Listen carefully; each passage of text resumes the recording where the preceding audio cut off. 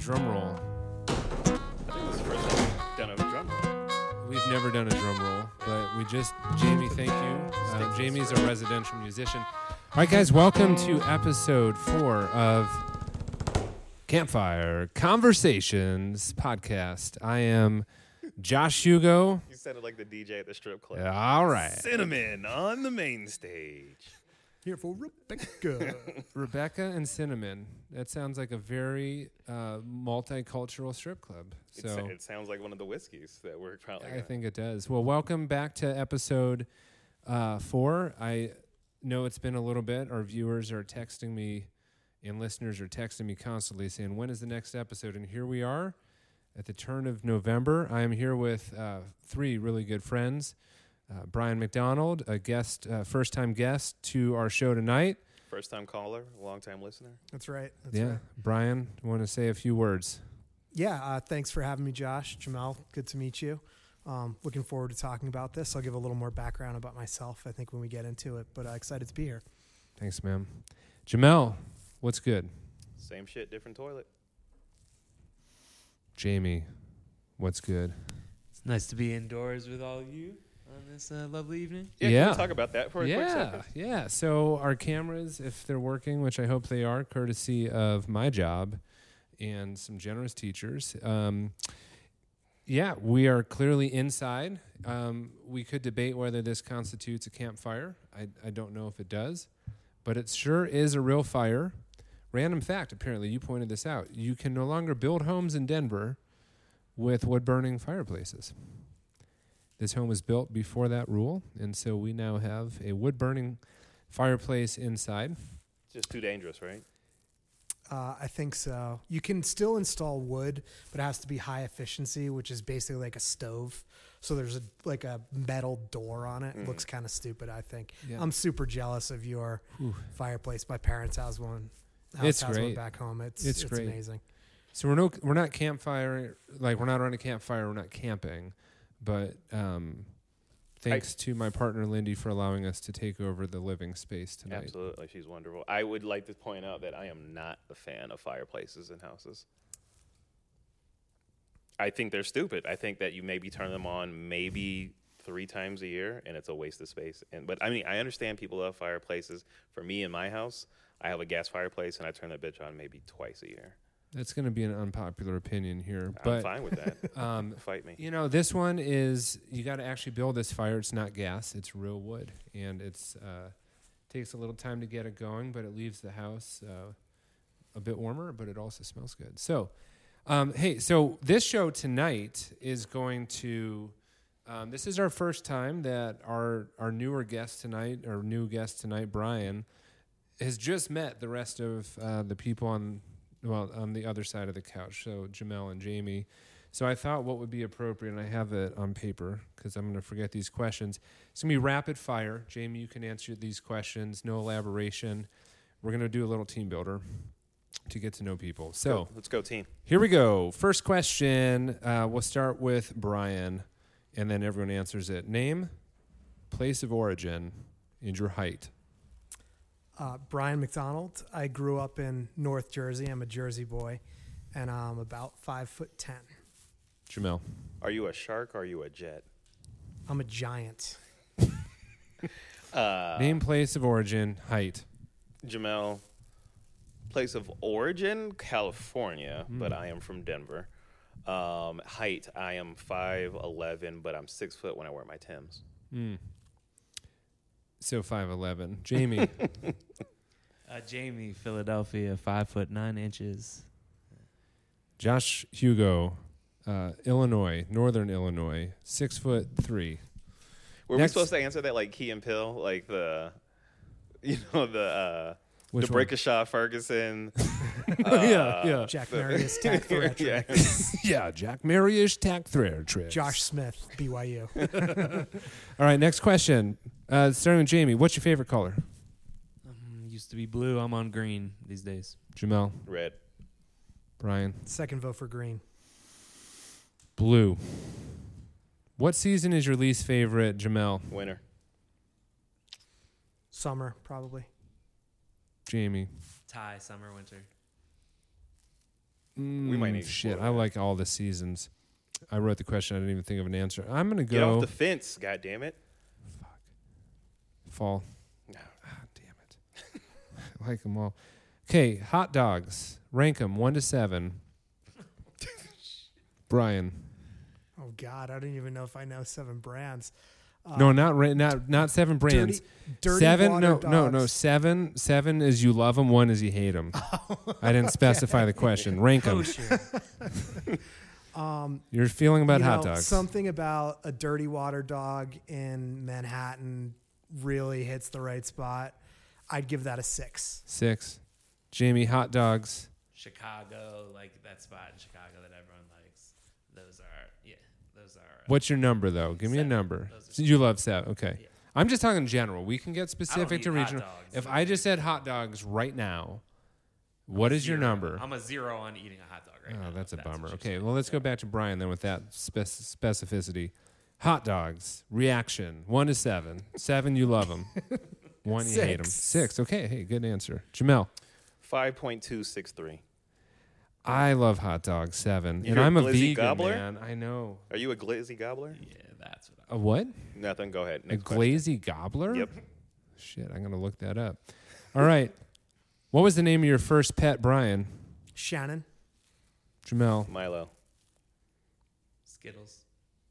Joe. Follow-up question. What kind of animal was Shannon? Golden Retriever. Shih Tzu. Black and white cat. Goldfish. All right. Pet peeves. Joe the goldfish. Joe the goldfish. He ended up dying, and we threw him in a river. And it was this time of year. I was 5, and I remember we dumped him over the bridge, and he landed on a piece of floating ice. And he just floated down the river on a piece of ice. So he never actually. He had a sort of Viking funeral. He There did you have go. a Viking funeral. That's I pretty badass. was 5. That's like an early. I feel like it's very traumatic. Like, It was, yeah. So still remember this. yeah, I really befriend all the Joes in my life very closely. This one's a trickier one. You got to think about it. Pet peeves others have that you think are ridiculous pet peeves. Oh. Pet peeves that other people have that you think is ridiculous. I'll go first. Yeah, Jamie. Like sitting in grass on your just with your pants. People who have like that's a That, pet like, would peeve. You not- can't understand Like that. that would not sit in grass. Just like put Okay, their that's a good ass in one. the grass. Okay. Tapping your knee. People hate when you tap your knee, and you're just like, I don't give a fuck.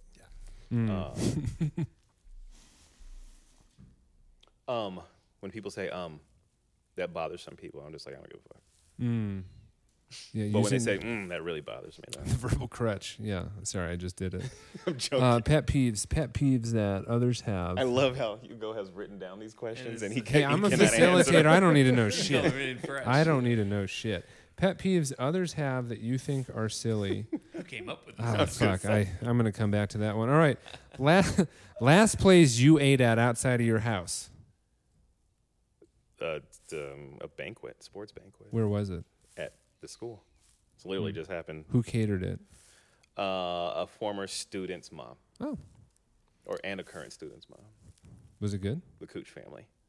Oh, Allie's. Yes. Wow. Delicious. Vietnamese, right? Cambodian. Cambodian. Okay. How's it? Delicious. That's awesome. Last place you ate at. You don't have to include my Tacos house. Al Mocajete in Longmont. Jamie. We played at the Fox and went across the streets of the deli. It's like a nice deli. Got like a hero and a shawarma. Both. You ate both? My brother, we You eat split half 'em. of each. Nice.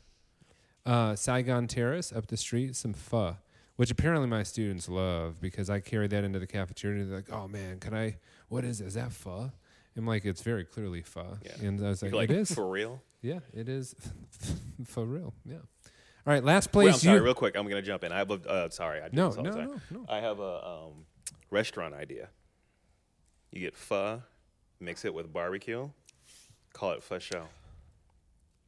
What city is this in? Probably, show? probably Oakland. I'm missing. Okay. Wait, what's the second word? Because Pho show. for show. Oh, With barbecue, you mix pho with barbecue. And people be saying faux show. Yeah, Faux like show. Vietnamese and black people come together. Once again. I feel like we got to hashtag that one and see. No one has yet to respond in this podcast to any of these verbal prompts. Some bullshit. All right. Well, if you do have thoughts on a place called Fasho, Jamel has unofficially trademarked that. You need to speak with him first. For real. Hey, last place you saw a football game in person. Boulder. Notre Dame Stadium. Ryan Field, Northwestern. Eagles lost to Giants in overtime. Comeback, Plexico. Or no, yeah, it was Plaxico Burress? No, was he on there? He may have left the Steelers. Yeah, they just had. I was just there watching them like throw bombs to some awesome receiver, and we. But are we lost talking overtime. professional football or It like could high have been school? literally football. Oh, well, then East High School. East High School. Yeah. Okay. And I was wrong. I had actually gone to a Broncos game like 3 years ago. Fuck Oh, that's Broncos. true. Me too, actually. Yeah. No one remembers those Power games. Field, Yeah. Yeah. They lost to the Forgettable experience. First funny word that comes to mind. Kerfuffle. Fuh. Naga High. Moist. That one is always, that's a good one. One reason you're It excited is. to be here tonight. Jamel. Whiskey. Brian. Agree with whiskey, but first podcast. It's pretty cool. First podcast. Jamie. 2 camera angles. 2 camera angles. First indoor podcast. Another guest. Returning people. I love doing this, so I'm excited to be here. So tonight, I think a natural segue from like a little bit of connecting some questions is I wanted to bring up the question that I wonder about, and a little bit of stage setting for this is, and I feel badly because there still is a chance that this friendship could happen, but about 2 months ago, Lindy and I went out for just a beer. We biked into town. We stopped at some brewery during the UMS, actually, Jamie, like on that Sunday, the Underground Music Showcase. And we ran into this really lovely couple. We sat down at the table with them, and we just started having a conversation. And we hung out for the afternoon for a little bit and just talked. And they were similar to our age, reminded us of some of our other friends who I've known for a while. And we, traded some information at the end of it. And a few different opportunities since that happened, this guy has reached out. He's like, hey, would you like to come to see my show? And I was like, I would love to. It's a Friday night. I have a volleyball game with my kids. I didn't go to it. I felt badly. It was a true answer. And then they invited us to a Halloween party, and Lindy was not feeling well, so we didn't go.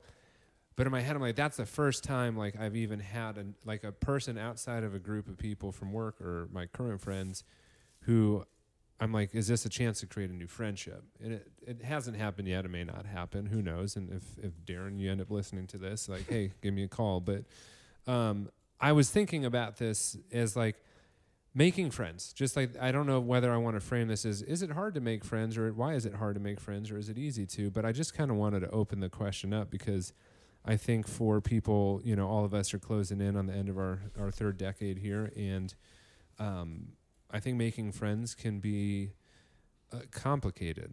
And so I thought that maybe we could talk about that as a chance here. One of my old friends, Brian, meeting one of my old friends, Jamel and Jamie, kind of a little bit about friendship in this space. But yeah, I mean, open-ended. When I say like, what is it like to make friends at this age for you? Love your thoughts. Can I ask, was it more of a question of making friends as a couple or making friends as an individual? No, it could be both, but I think it's like making a new friend. Mm-hmm. Making a new friend. It could be through a couple, right? Like Teresa's friends, who have a husband, like you'll see him at an event and like, be cool with it. But are you calling them and setting up a time to hang out after that? Like that kind of level of friendship is kind of what I'm getting at. So, yeah, what do you think? It's hard. I have probably maybe good perspective on this because I after I graduated from college, Josh and I graduated from Notre Dame together, for everyone that doesn't know. We all know. What school was that again? Did you guys say? Notre Dame. Notre Dame. We have a football team. We just crushed USC last 2 weekends ago. Nice. It's amazing. Nice. Yeah. But I lived in New York City for 13 years and moved here actually during the pandemic. So I moved to Colorado in January of 2021. for work. Mm-hmm. And that was when like you could go to a bar, and if they even let you in the first place, you weren't allowed to talk to anyone who you didn't show up with. So moving here then in my mid 30s was kind of a unique experience. And it's definitely hard. I mean, even since then, it's been hard to make friends. So Olga and I, my girlfriend, we lived together in Longmont. We've gone out and sort of tried to do that. She's joined a couple of meetup groups for hiking and climbing and things like that. It's really hard to get it to that level, Josh, of, hey, I'm going to call you and you're going to like come over for dinner. It's like, we'll run into them at the gym or something, and that's great. But it sort of ends there. Do you think that you're a introvert or an extrovert? I think that plays into it. Yeah, It does Good for question. sure. I'm probably somewhere in the middle. Gotcha. But Olga's definitely a bit of an introvert. So I think that probably is a factor. Although with that being said, if I think about myself now versus 15 years ago when I was just starting in New York City, you're in your 20s. It's a social place. Right. Like you're out trying to make friends everywhere you go. Were and you like an everything 8 you on the do. extrovert scale at that point? With 9? enough whiskey, I was. And there was a lot more of it then than there is now. But I guess my point is, today, looking at it in my late 30s, it kind of, this is going to be a weird thing to say, but it kind of doesn't matter as much, really. That's fair. Because, you're out there and you're, me and a bunch of friends all moved to New York City at the same time after we graduated college. You're not broke for the first time in your life. There are hundreds of thousands of people in your age cohort all looking to go out and build friends and relationships. Like, it's really important then to do that, I think. Now, we later on in our careers, relationships themselves are a lot more established than they were at that point in time. So, Josh, we've known each other for almost 20 years now. Yeah, we've stayed in touch over all that time. Yeah. Not frequently always, but we've always been in contact. Same thing with close friends and family. I mean, when I moved here, I had friends from the East Coast visiting almost every weekend for the first 6 months that I was here. I remember So that. like there's more maturity in the friendships I think that you do have, as opposed to going and trying to build more organically, if that makes sense. Yeah, it does. Yeah, thanks. So, I mean, from what you're saying is like some of those roots get established at such a critical place in life that even if that is not maybe growing rapidly after a few years and you kind of move into, those roots are still there. Yeah. How about you, Jamel? I think what Brian was saying is pertinent, because it's like, when you're younger, you're trying to create relationships, and then now that you're older, those relationships that you created when you're younger are more established, and these are the people that, like, this is kind of my group, right? But outside of that, I think for me, I want to cultivate relationships that are introduced to me. So example, like my wife, she has her girlfriends that she grew up, and then I meet the husband or whatever, right? And then for me, it's like, hey, like my wife and your wife are best friends. We're friends by default. So then, like, I make a point of being like, hey, let's go do this. Or I'm in town. Like, for example, I was in town. I had a homeboy who had tickets to the UGA versus Georgia Tech game. So I was like, hey, let me get a couple extra tickets, and then I'm going to bring the husbands with me. So That's cool. That's kind of what I did. So that's really you've cool. taken your wife's like women friends and did not know their husbands, partners, whatever. And you've kind of brought them in. Because I mean, we're cool. we're gonna be around each other. Our wives are best friends, right? They grew up together, Yeah. so we're gonna be around each other. So we might as well be cool, right? So over this we try to do a friends trip every year, and this year we went to Houston.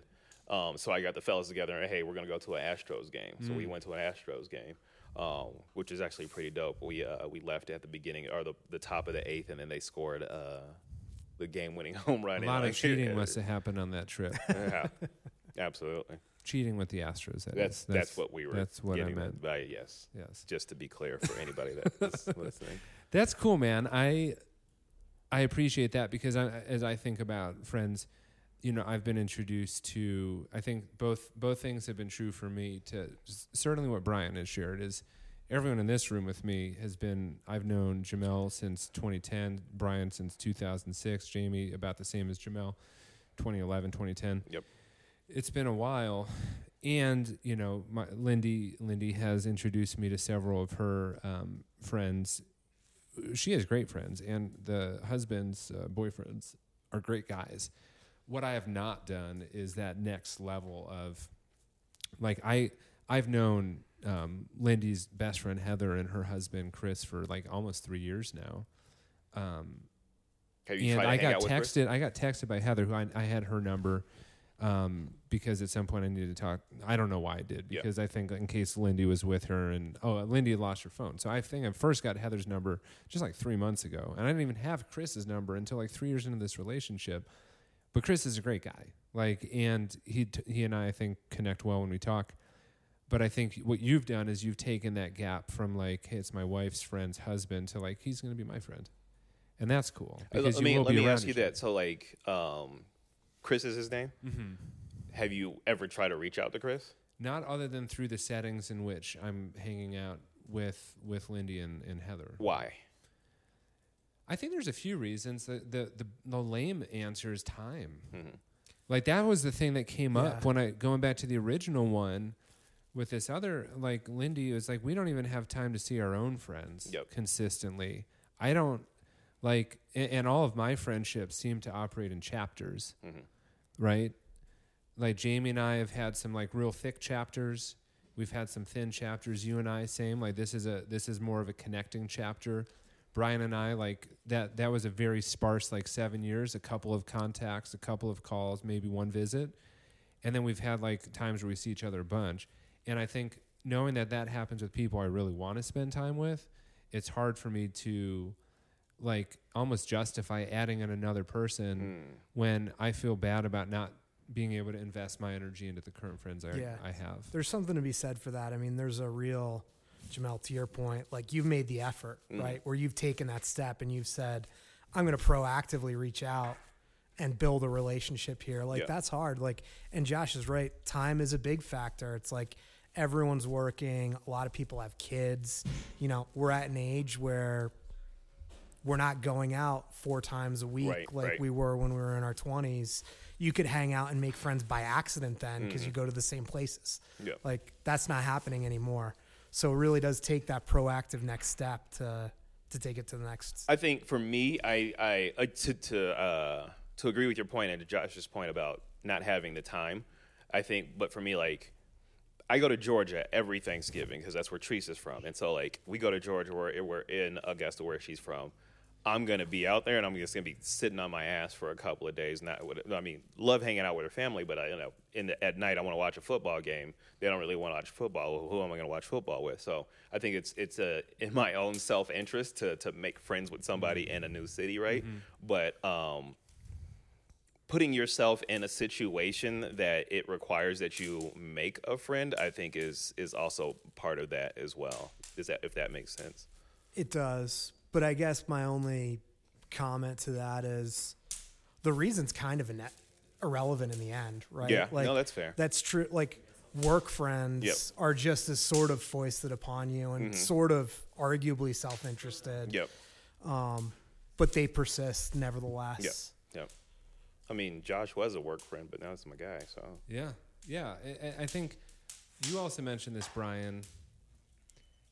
I think there are these creative phases in life where you're creating more things than others. And I think that 20-ish, early-ish phase is a lot about creating a lot of things, right? Creating the first experience living outside the home, other than college, which is kind of like a transitional space.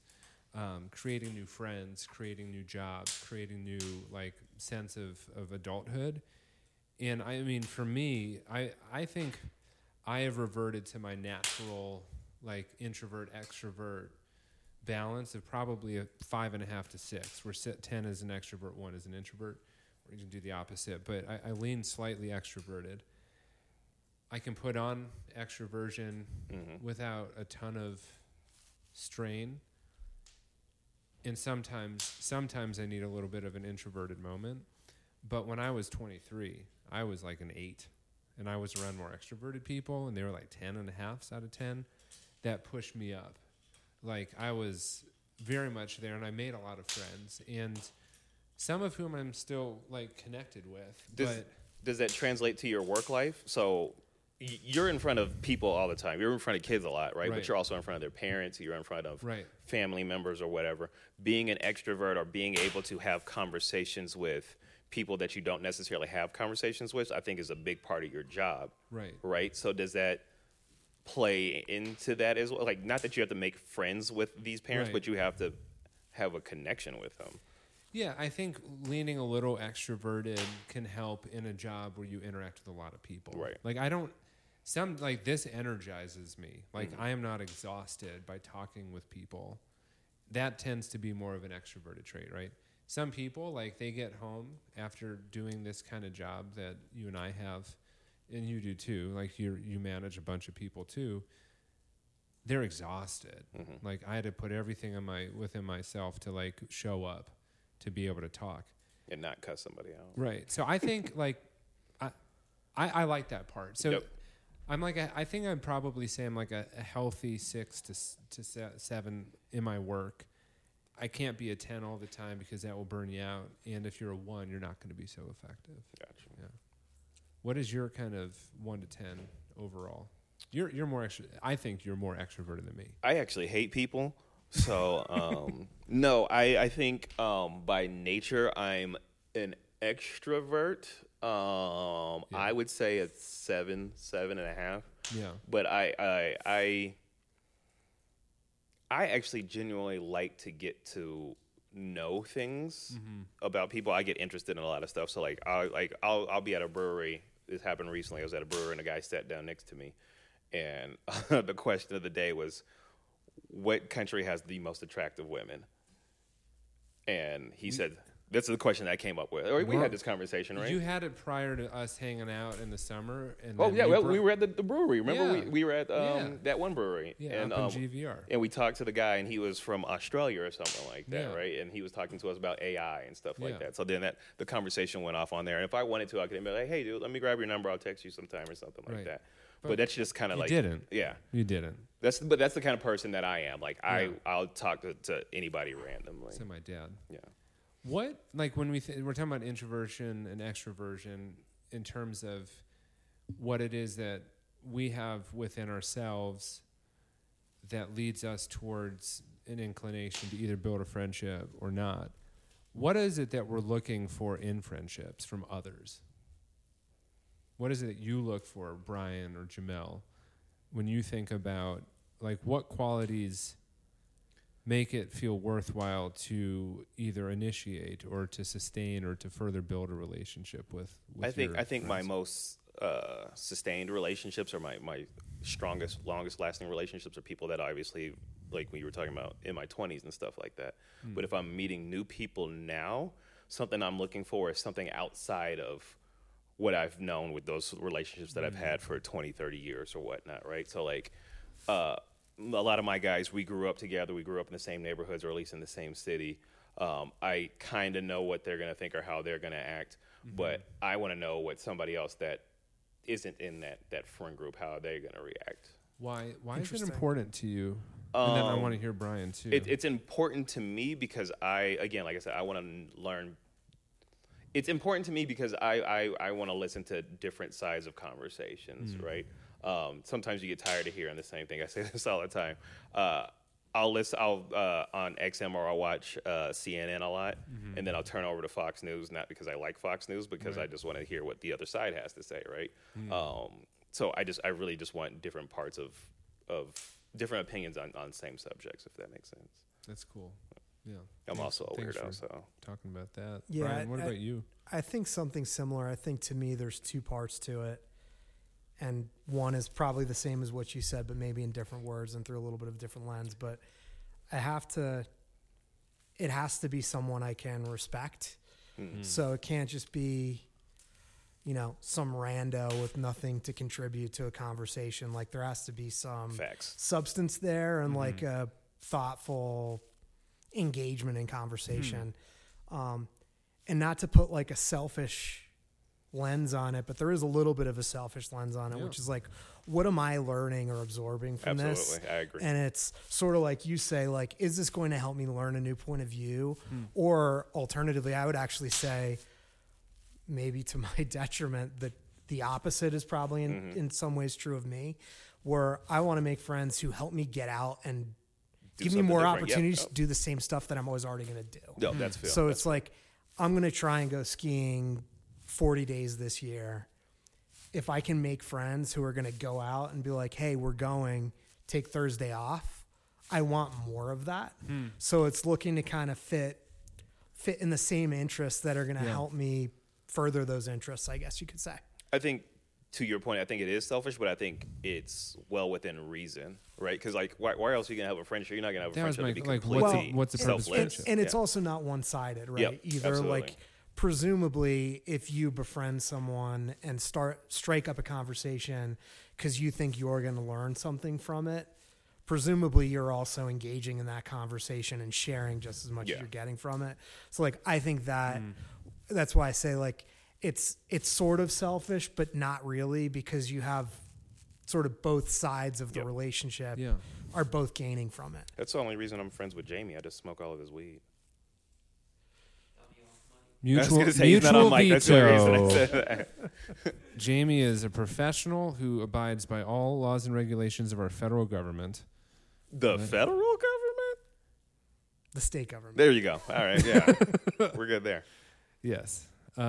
Disclaimer, I actually don't smoke weed at all. I wish I did. I wish I liked weed as much as people like weed. The feds. Yeah, Do you just think in the case. feds like a lot Just of in it? case you're listening, Steve Jobs. Is he dead? Is he? Steve Jobs. No, who was the guy who died from Apple? Steve Jobs died, right? But Like is he? 6 10 years ago ago. or something. 10 But years is ago, a long he? time. He's hanging out with Tupac in Cuba. I'm joking, Josh. Go to the next. Go Man, to the you're next blowing one. my mind, man. No, well, And I don't smoke weed. See how we already got digressed on that? we have digressed hard, but going back to, I think what I'm hearing is that a friendship that is strong should be mutually sustaining, right? Like any good relationship is, and I think Lindy has said it in a much more articulate way, but sometimes it's one person who brings the other person back into it, and sometimes it flips and sometimes it's balanced. But I think that you need to always have something that you are gaining from a friendship, and maybe when you're younger, that gain is more material. It may be more over a shared activity. It may be over a common interest. And I think we talked about this in an earlier podcast, but I think a lot of the roots of a relationship stem from, yes, maybe you share things mutually that maybe fit more on the superficial side, but what's really forming are those roots that have evolved, right? Like for both of us in this room, all of us in this room, like it would be pretty fun to kind of trace the content of our conversations in our 20s over the last 10 to 15 years and see how that's evolved.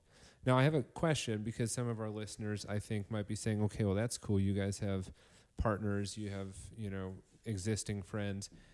It is also a context, because we can answer it this way, because we seem to have a number of mediums in which we can bring friends into the situation, whether it be existing friends or friends of our partners.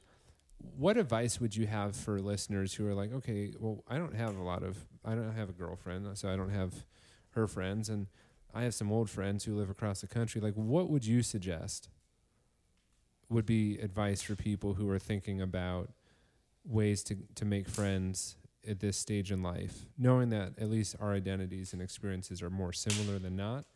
What would you say, though? I mean, at this point, you're talking about for mid to late 30 something. Yeah, people who don't have some of the things that we have, which is maybe that extensive old friend network or... Right. Yeah. But your identity is pretty well formed at this point. So what I would say is, I mean, it's really, I think it's actually the same for everyone at any age cohort, but probably easier when you're in the age cohort that we are. Like, find the things that you want to do that make you excited And when you're excited to be doing something around other people, they will appreciate that. And you'll find, I think, that, if you join a group or a club where you're doing stuff with other people who love to do the same stuff, you're not going to have to really try that hard because the interest is already shared. Yeah. That's actually easy now, like not easy, but easier now than it has been in the past. Yeah. You have meetup groups, you have all sorts of clubs like that you can join. You can join a volleyball league, you can join dodge, whatever it is, softball in the summertime. Like you can do that and surround yourself with people who get excited about the same things that you do. Yep. And like, that's contagious. Yeah, get off OnlyFans and get outside and get involved in real people clubs. Don't you down talk sex workers. That's good advice, Brian. What about you, Jamel? I would say be open-minded. Don't box yourself into a certain place and then just be like, oh, I'm not going to talk to this person. Or I'm not going to be talked to that person. Yeah. Just try shit, dog. Like, I mean... At the end of the day, like, what's the worst that's something that's going to happen? Somebody's going to be like, no, I don't want to be your friend. And then, okay, cool, whatever the fuck, right? Just, like, try some shit. I think that's good advice, too. So try some stuff, find common connections, get out there. I think for me, too, it's change your expectations, right? Because I think when maybe you're in a phase in life where you don't have as many connections and you look at other people and you're like, well... they'll never be like the depth of friendship I had with these people earlier in life, and they don't live here anymore. But like, it takes time to build friendships, right? It takes time. And I think it's like, you have to know, like, the expectation is not instantly, are we going to just be connecting? Maybe it is finding that common interest. Maybe it's being open to somebody who doesn't meet every one of the things you think a friend should be. But I think, I mean, my personal belief is you got to have friends. And, friends are sustaining in life, and so hopefully... I mean, humans are social animals, right? Like, you need it. It's in your nature as a human being to crave connection in some way. Yeah, I agree. Capitalism kills community. It's true. Thank you for that, Jamie. Jamie, for those off camera, Jamie just stood up for that line. I didn't stand he came out of nowhere with that one. Speaking of connection, I'm really curious what we're drinking right now. Yeah, so that's actually, I was going to speaking about craving. Yes. So Brian set us up perfectly because some people crave the connection. We're not in the ghetto, by the way. That's just the fire bourbon that's like that. into your body. All right. It is, we can reference the ghetto in this episode too. Ghetto bird. Yeah, so the ghetto bird's not flying around this time. All right, so Brian, tell us what it is we're drinking. We'll show it on the camera, so when you go back to the distillery, you can say we were drinking it, which is, by the way, fucking delicious. This shit is great, yeah. It is really good. Brian, what are we drinking, man? Yeah, glad you guys like it. This is a distillery right off Main Street in Longmont, Colorado, called Abbott and Wallace. Funny enough, I actually went there by accident this past weekend. There's a little cidery actually around the corner from it where we had met the owner of the farmer's market. We're trying to go there. Make sure you get on that. Brian is pouring the bourbon. He is pouring the bourbon. Back on the mic. Sorry, priorities. So we met the owner of the cidery at the Longmont Farmers Market, and we're trying to go there. And went in the wrong door, and we're in this distillery, Abbott and Wallace. That's what she said. Yeah, exactly. The distillery door? Well, keep going, Brian. I get sidetracked by that one. Sorry. But anyway, we met the owner, John Abbott, I think was his name. He took us for a tour through the back. It actually used to be known as Long Tucky, which was sort of a derisive name for Longmont that used by Boulderites. With the People's Republic of Boulder, which is very tech savvy. You have Longmont, 17 miles to the north, very agricultural. So it was sort of a derisive, Long Tucky was a sort of derisive name for Longmont. And the two founders were from Boulder. So they sort of leaned into it when they opened the distillery in Longmont.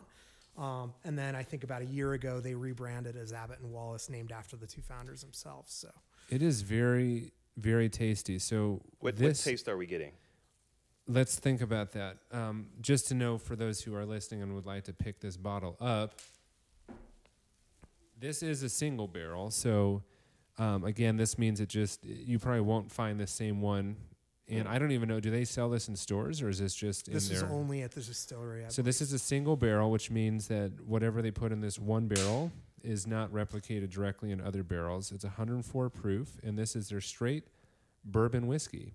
So aged 2 years. Is it pretty pricey? Is it reasonable? what It is was pretty reasonable. Okay. It was, I want to say, like $65. So For a local not cheap, craft, but that's good. Not expensive comparatively by any means. It's tasty. Yeah, no, I this will is buy good. a bottle of this myself. And Well, you can keep this one because it's like 5 minutes away from my house. Hey, So oh, Oh, I'll get wow. one. Well, thank you. I'll drink to that. Yeah, drink to that. Cheers to Brian. Cheers. Cheers to Abbott Wallace. Cheers, guys. Yeah, so let's start with our classic. What do we smell first, and then what do we taste? Ooh, the notes on this are very strong. It is a great nose. What are you guys getting? I get like a little bit of caramel, leather, and like vanilla. I get a little toastiness in there. Normally it's like, I can smell like a tobacco or I'm not smelling anything but like,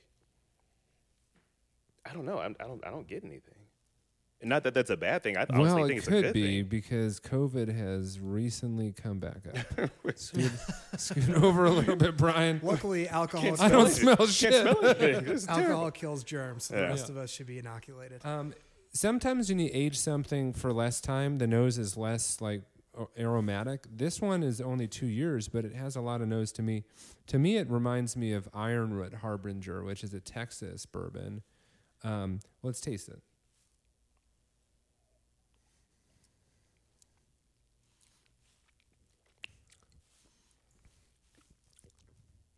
It's got a little bit of a bite, but it finishes like really like it's I don't even know how to explain this. It This does shit is feel like good. a little toasted marshmallow almost. Yeah. I'm sure there's official tasting notes. One of the things we take credit for in the show is knowing jack shit about tasting notes. So, again, anyone who really listens to this and is like They're laughing their asses laughing, off. then this isn't the podcast for you, bro. So that on said, that, we used to have, just to take us down a little sidetrack here. That's what we do a lot. I shouldn't share this, but I will anyway. Do it. we have equal veto I used to work rights. in the consulting industry, and a lot of consulting is taking clients out to dinner and stuff like that. And we had sort of a running joke in the group where you would always drink good wine with clients. Mm-hmm. What do you do with good wine? You tell clients what the tasting notes are. Who the fuck knows what the tasting notes are? So the rule that we came up with was, regardless of what you taste, you name 2 fruits and a flavor. There you go. And because no one else knows what the tasting notes are either, everyone just goes with it. I got So some it'd be apricot. Oh, I got peach. Peach. blackberry, apricot, and leather. And it's like, Oh, who's yeah. arguing with that answer, right? Right. I got some runts. Got a little banana runt. Yeah, you can say whatever the fuck you want. Most people, Is that- myself included. Is that Laffy Got orange Taffy I'm Skittles, tasting? Yep, orange Yes, Skittles, I am getting pink like Starbursts, roast- and enchiladas. Yeah. yeah, roasted Laffy Taffy with a little bit of like Verde salsa on an enchilada. But that said, I think Abbott we and just made Wallace, everyone dumber. very good. Tasting some vegan cheese. That is amazing. It is delicious. We all had it tonight. Beyond Burgers on white toast. Yes, we did. All right, so let's go through some whiskey facts. Let's do it.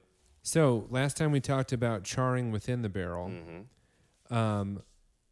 But we're going to talk a little bit tonight. I'll share a few things I've learned both from reading and going to distilleries. I'm sorry, real quick, to Yeah. give some context to the conversation. Why Yes, are we thank you. talking about whiskey facts? Oh, thank you. So for new listeners or recurring listeners where we haven't done this well enough, we're talking about whiskey because a couple reasons. Whiskey's right around a campfire. Whiskey has been kind of the impetus in some ways behind this podcast. And because one of the things that I think this is kind of becoming organically is Colorado is a great fucking state for whiskeys. Is a great state for whiskeys. And I would love to be able to continue to use this space to kind of elevate like local craftsmen and craftswomen, craftspersons who make great whiskeys across Colorado. Are they crafts people or are they distillers? They are distillers, but they're also craftspeople. It's like the umbrella's craftsperson. Distiller. Is distiller would go under craftsperson, or craftsperson goes under distiller? Distiller would go Craftsperson under goes craftsperson, I think. above distiller, correct. Okay. So here we go. Some Sorry. facts. Glad we've had that visual of where the ranking of craftsmen and distillers go. I'm a visual learner. Yes, thank you for pushing for that for our visual learners as well. It's a strong multi-language learner strategy as well. All right, barrels and bourbon, likely a historical accident. So back in the day, farmers in the Midwest, in the Kentucky area, Tennessee, who were making these distilled spirits were shipping them on the rivers because they could not easily bring barrels over mountains, which would, of course, anything going east of it over the Appalachian Mountains over to the East Coast. So they would, the early shipments, they put them in these wooden barrels, these distilled clear spirits, and would send them on these river boats, I assume down the Mississippi River, the Ohio, all the way down to like New Orleans, but it would take a long time. And so as it would go through that process, going through these highs and low temperatures, they'd sit on these boats sloshing around. By the time the spirit got down to these river ports, these deltas, it was becoming more of what we would see as whiskey and I think, or as bourbon, and in kind of the feedback of like, wow, whatever you sent was good. It kind of more became more aware, like, wow, if we put these in these white oak barrels, like what we're producing is great. So I did not know that fact. Here we go again. So where whiskey gets stored, does anyone White know where a oak. whiskey is stored? There's a couple names for these places. Barrel houses or... A warehouse? You mentioned the artist name earlier. His last name is James. His first name is? Earl Jones? Nope. Rick James. Rick James for Rickhouse. Rickhouses are one of the more... is like where bourbon is Why is stored. it called a rick house? Because Richard went with his nickname when he made them. Okay. Yep. Oh. The main purpose of like the way that whiskey is distilled, like gets its flavor, is so when it's in these rick houses and in these barrels, first of all, they're generally laid out horizontally, not vertically. We'll talk about that in a minute. But it creates a little more surface area, a little bit more opportunity to evaporate. Mm-hmm. And the evaporation is called, does anyone know that name? The devil's cut. It's close. It's the opposite of a devil. Angel share. Angel The share. Yeah, it's the stuff that evaporates. And so that evaporation process combined with like the hot and cold expansion and contraction of the wood in the barrel sucks whiskey into it, releases it, moves, and it creates interaction with the wood. The expanding of the wood. Pause. That's the angel share. The devil's cut is what goes into the wood. Pause. Yeah, correct. I believe that's correct. The only other thought I had is like that. No, what's the top of the whiskey that comes off that you never can drink because it will kill you and make you go blind? Oh, There's a word for that. I know exactly what you're talking about. Yeah, that's the part that you cut off at the top. Yep. So hot and cold cycles in a barrel create the contraction or expansion of wood, which then pulls the liquid in and out of it over the course of time.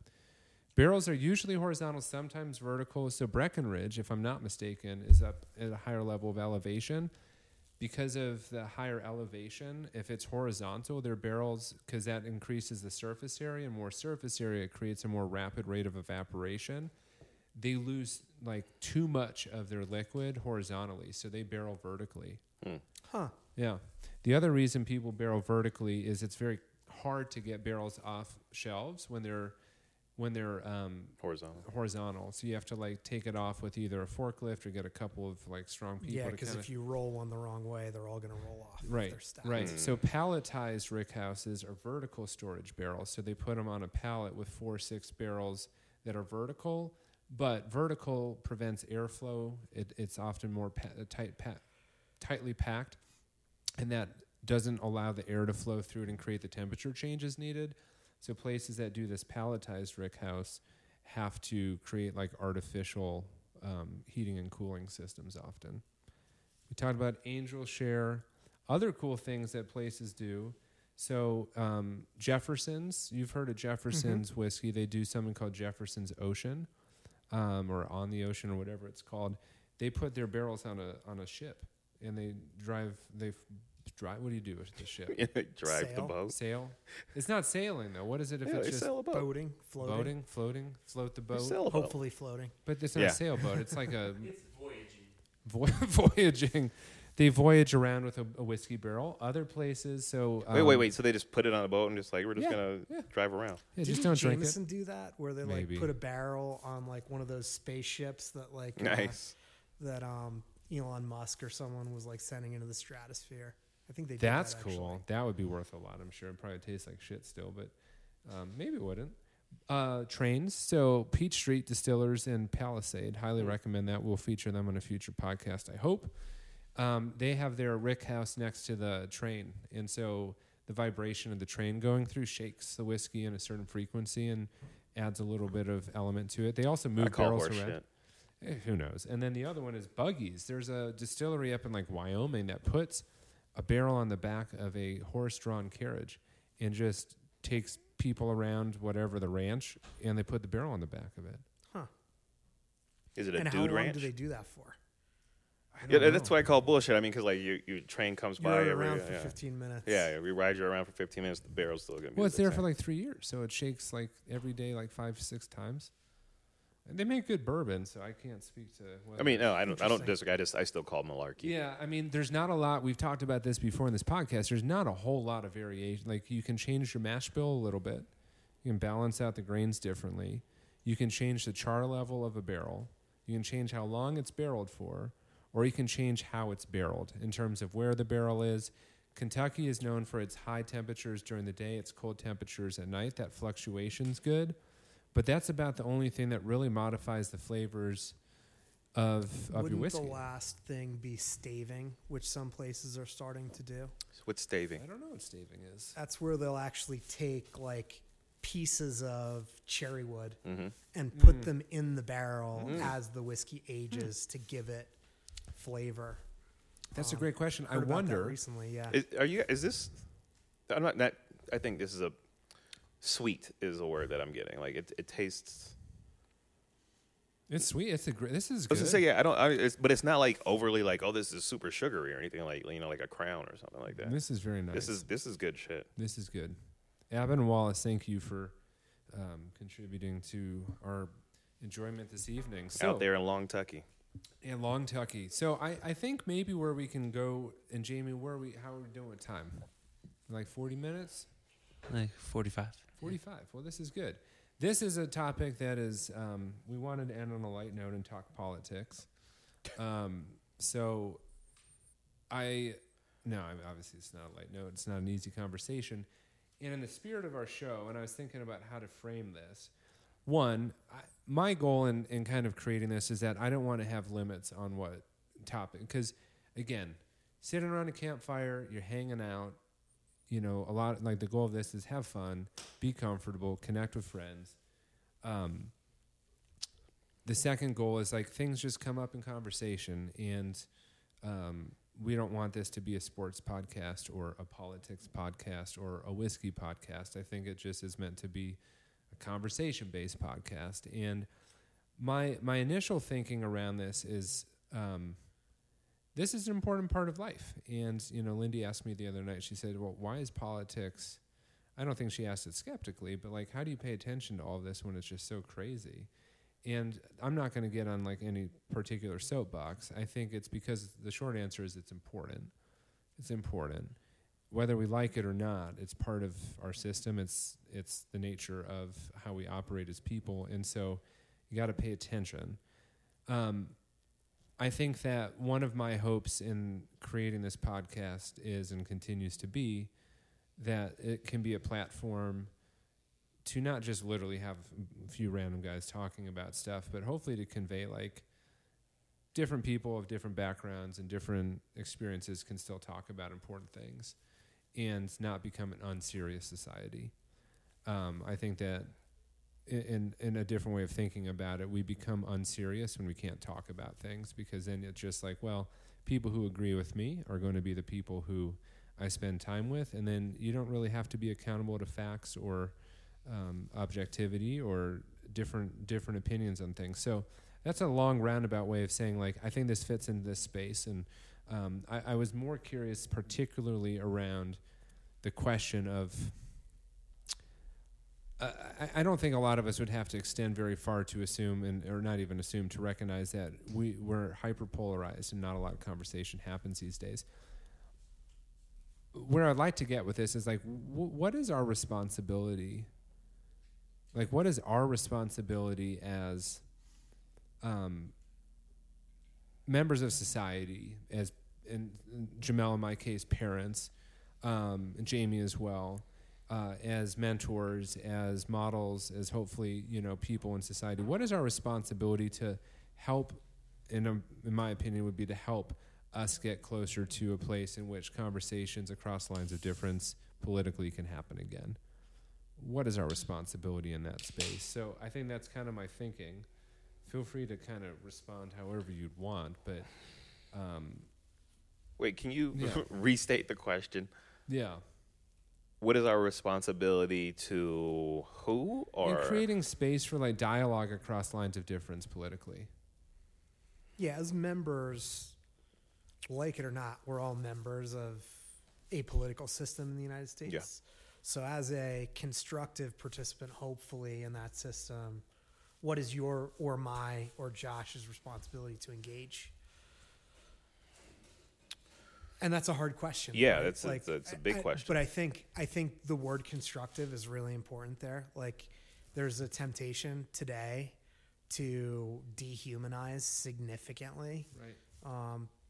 Everyone has a demeaning nickname in some political circles, Right. like stupid, childish shit like that. But it's inherently dehumanizing. Like, you're talking to people who most of the time, whether you agree with them or not, have reasons that they think the way that they do. Yep. Whether that's right or wrong. And that's very easy for me to say as a, upper middle class white male. Yep. I recognize. Right. But like most people, most of the time, I think, have a reason that they think that the way that they do. And there is, as a human, there is some legitimacy that comes with that. That doesn't mean that any of us have to agree or endorse any of their Right. political positions, but Yeah. see them as a human first and start there rather than starting at, this is someone who's wrong about everything, Yeah. and trying to work your way backwards to, well, actually, Yeah. it's a human being who's dealing with problems, whatever it might be, and has their own interests. Yes, I love what you said, and I actually feel like that was such a poorly framed question on my part with so much meandering. Yeah, it was trash. Yeah, it was trash. It was a pocket veto on that. If we still think it's good in 7 days, we'll keep it. No, I'm kidding. It's going to stick around. I'm a real human. I make mistakes. That was the first one I've ever made. But, I'm glad you get could your all shit together. Okay. Yeah, you could all see it and hear it. I want to come back to what Brian said. Let me just ask this affirmatively. Do we believe there is a need to have constructive dialogue in this country politically? Jamel? Much better question. That's where, yes. There we go. I think there is a responsibility among all of us, kind of to Brian's point, to realize that. And I think outside the Beltway, outside of Washington, this is it goes without saying, but like people are people. About like for the most part, nobody is trying to kill America or nobody wants to destroy America as it is. People are just trying to be able to fill up their gas tank, put food on the table, and there are differences of opinions on how the best way to do that. But at the same time, that doesn't mean that this person's pure evil and this person is the next thing to God, right? So I think we have a responsibility of, I think to Brian's point, humanizing each other and understanding that it's okay to have differences. Just because we have a difference doesn't mean that you're the Antichrist. Right. You said another word that I think is important, or you alluded to something that I think is also really important, which is, I don't know, I might make up a word here, but de-hyperbolizing everything. Yes. Like, Yes. ABC wants to destroy America. Yeah. DEF only wants to take your guns away. It doesn't matter. Like, all of those things are intentionally inflammatory. Yep. And very infrequently, I think, actually true. So I think that goes in hand with what we're talking about as well. I don't know if it's a word or not, but it's a great de-hyperbolizing. Yeah. Because it's always like, this person's the worst person in America. And it's just like, bro, like, chill out. Yeah, I started, maybe this wasn't where I thought I would speak to, but I think that would be idea of being serious. Right. Understand that in order to be serious, there has to be some agreement that there's a common language to speak and there's a common set of rules and like facts. We got to agree that there's facts. And I think when people say a lot of things currently, it's not actually to be said to create change on policy. It's not said to be serious. It's said to win. To win, to some degree, a blood sport. But the stakes are so much higher because, in 1825, you could say, Andrew Jackson's a piece of shit in New York. And if he was in Ohio, it would take 4 days for him to get that. Because you had some guy on a horse. More like 40 days. Yeah, some guy on a horse is like, well, the first mailman didn't deliver that message, sir. He died on his mule over the pathway from Gatlinburg. What is it? He tried to cock his the Oregon wagon. Trail. He forded the river and he went Dysentery. under. And now I can take out my phone as a 14-year-old and say, I just heard Joe Biden, or I just heard Donald Trump, or I just heard whoever say this. And someone's going to believe that shit. Like, I believe that Josh McDaniels dressed up in a fake Halloween costume and got fired, and Jamie had to clarify that he inadvertently sent fake news. And it seemed legit, and that's not on Jamie. That's just on the status of, like, it is so easy to send something incorrect very quickly. And that makes it even harder when you're just trying to win, because you don't even need to win with the rules. You just need to win with how many people listen. I think to it. Back to what we're kind of saying. What is our responsibility, or do we have a responsibility? I want to change my answer. I think we have a responsibility to verify. Right? Because when Jamie sent that, I was like, "There's no fucking way that's true." So I actually clicked on the link and then went back to the original tweet. And it was just like, oh no, this was totally a joke. So like, I did the fact finding. It took me like 3 clicks to figure out like this wasn't true. Right. But there's a lot of folks who are just like, I'm not gonna do the 3 clicks that it takes. I'm angry now that Right. I'm saying Josh. It seemed McDaniels. believable Right. because he was a prick. It's very- It seemed believable. And I'm a well-read person who generally fact checks stuff, and it's because it's a relatively, in my mind, mundane as to what Right. happened to Right. the coach of the Raiders. But how many this people? happens- How many That's people? really important. How many people are like, well, yeah, whatever Joe Biden says, that's mundane. I don't really care Correct. about that. But then Exact- it's like, so like, that's right. how you when you extrapolate it out, it's like, Yeah. like I think to put a button on it is it's like I think it is on us as well-read or as individuals who are responsible for smaller individuals to Right. be able to be like, hey, I actually did my due diligence to check out and see if this information is accurate or not. Yeah. So how do you, because I think that's completely on the nose. How do you do that? Because part of the problem, if you think about, people say politics are toxic right now. Yep. It's like they've been more toxic than this before. Like this is not the worst it's ever Absolutely. been. The one thing that is unique about today is the disinformation, Yep. where you can go onto the internet and find air quotes facts to support any possible Yep. position Yep. that you could want. Yep. And it takes seconds. Mm-hmm. So Right. how do you, and part of the issue here too is like there's a big echo chamber right now that the internet amplifies massively. So how do you try to cut through all the bullshit, for lack of a better term, to get to like, okay, this is something I feel like I've verified, because just checking it doesn't get the job done. I think how to do it is premised on the belief that people know they should do it or that they choose to want to do it. And That's so fair. I think that it is a responsibility as an educator, as a parent, to teach kids, young people, and even ourselves to say, what do they used to say with like doing construction, like measure twice, cut once. It's almost like read twice, speak once. Or is it knit one, pearl two? Sorry, I do that. I'm sorry. I actually never heard that phrase. Do you care to explain knit? I have. What You've does that never mean? heard that before? When you've never knitted. You know what? Is it knitted or knit? I can't believe that Nat? Lindy has ended up with you because she is Lindy way doesn't above your. knit. She doesn't knit. She is way above your pay. Why? Pay That grade. is 100%. You true. are you outkicked your coverage on that Oh, one. I outkicked it. Yeah, for sure. For a number of reasons. No, sorry. This is No, I but do this like all the time. measure You twice. should see me at work. I do this shit at work. Oh yeah, it's Brilliant. I'm Work in- is a in loose meetings- term for Yeah, you. yeah. When I'm at meetings, like I derail shit Yeah, all the time. When you're in the presence of other people working, you do what you do. Yeah. Yeah. I'm not sure I would call it work. Yeah, it's not work. It's no, you have a good gig. I think it's like read twice, read 3 times before you speak. And I think it's really hard to do that because there's a lot of injustice in this world and we want to quickly latch on to injustice. And I think everyone defines that differently. So there's no easy answer. I think, yes, we agree that dialogue needs to be created. But I have found it harder to communicate in the last 10 years than it seemed earlier than that. And I don't think it's because I'm maybe becoming more dead set in my beliefs, but it's because it's almost like, that SNL skit from a few years ago. It's like, careful. They were sitting around the dinner table and they were trying to talk about a sensitive issue.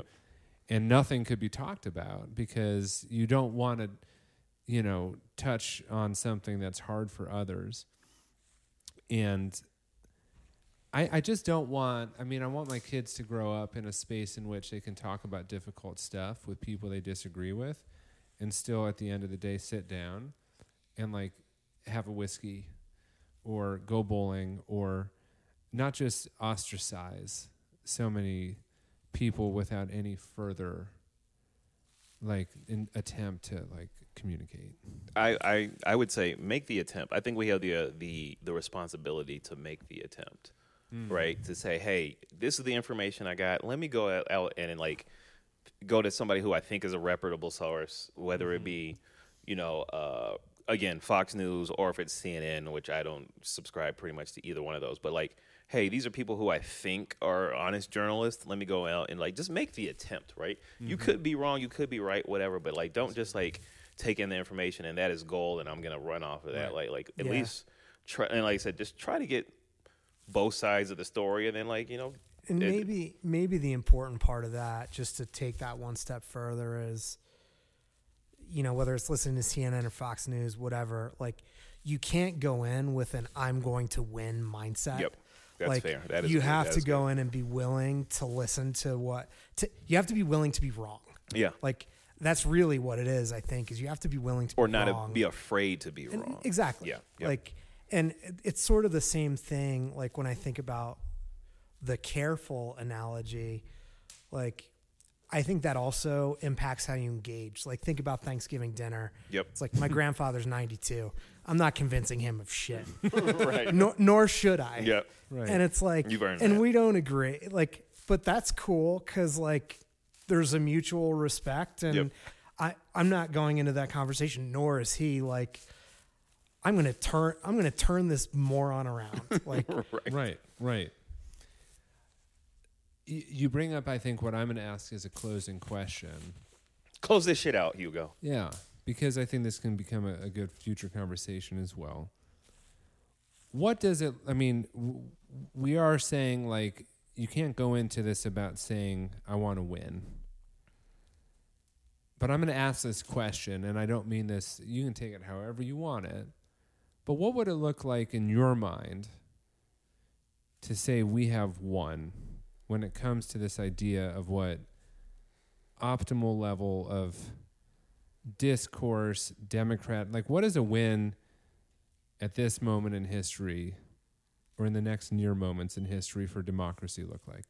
What does a win for democracy look like? In the next near period of time. I think a part of the answer, and I want to hear what everyone else says and probably respond more because this is a good question, but I think a part of the answer to me is hearing more of I don't know. A part of the problem right now is everyone has to have an answer to everything. And no one can have an answer to everything. You can go into a conversation and acknowledge the fact that I don't know the right answer. Things are complicated. Humans are complicated. Anything with humans involved is going to be inherently complicated. The ability to acknowledge that I might solve some problems, but there's no way I'm solving every Yep. problem. Like to go in with that, I don't know, humility almost. And of course, we all love comfort. There's no way we don't. But if we don't embrace discomfort and we don't acknowledge when discomfort arises, what we choose or tend to do, then we are not doing the hard work of being human with other people. So I think those things are some durable strategies. And I like to always end with this question, like, what have you learned in our conversation tonight? And Jamie, you're welcome to jump in on this as well when you feel called to do so. But we're going to wrap. But what did you learn? What was something that came up tonight that showed up in this conversation that you're going to take away from it? Learn that you're terrible at answering your own questions. Mm-hmm. It means it's a good question. Does it? I don't know what it means. I'll have to think about that. I'll ask you guys next week what it meant. This sounds kind of shallow, but I actually love it. But I learned about Long Tucky. There you go. I'm actually very, not to say excited, but that was something I don't even think that I even thought of. But like the explanation behind it is actually something that's really intriguing to me. So thank you for that. Yeah, that's cool. Yeah, no, of course. How about you, Brian? He's like, I didn't learn shit from you guys. I learned that The this will be opposite my of what I first was and my just last saying. podcast. These idiots are wrong about everything. Yeah, I won. I clearly won tonight. I think I definitely learned about why whiskey is barreled and how that works. That's kind of interesting. Yeah. Cool. But I also think I don't know if learning is exactly the right term, but like I always feel like having conversations like this one where you can be constructive, like have good dialogue, like you absorb something from that. I don't know if there's like a discrete thing that I learned, but I think these conversations make us all better. So I'd put that in the same category, frankly. Cool. I think for me, I'll go back to that friendship conversation. I like what both of you had shared as ideas. But I think the idea that making friends takes effort and work, that sometimes you just got to go out on a limb and sometimes you got to make the effort. And also can appreciate, I think the other thing that I really reflected on as you guys were talking is I'm very happy with who my friends are and the amount of friends I have and the connections I have because the roots are strong. Yep. And, maybe someday Darren and I will hang out. But I'm also very happy to have friends I do, and I'm grateful for that. So those are my learnings. Jamie, would you like to add anything to this closeout? Yeah, I just learned I ran out of memory on my computer and had to delete some shit real quick, so we lost 2 minutes of that recording. But Hopefully it wasn't. We're back on track for that. Hopefully it wasn't the best part. It was there was a moment and I was like, damn, it's really a shame we're missing this right now. Well, that part won't show up. There will be an awkward pause. We'll fix that in post. But thanks, Brian, Jamel, Jamie. Yeah. Episode 4, Campfire Conversations, Fireplace Conversations. We've also learned that Jamel hates fireplaces. Stupid fucking Stupid fucking fireplaces. But thank you guys for joining. Thanks for the bourbon. Yeah. And hope you guys tune in. Hopefully in a few weeks where my brother Zach Hugo will join this podcast. And we'll ramble on about all sorts of stupid shit. And I think you will hopefully enjoy it.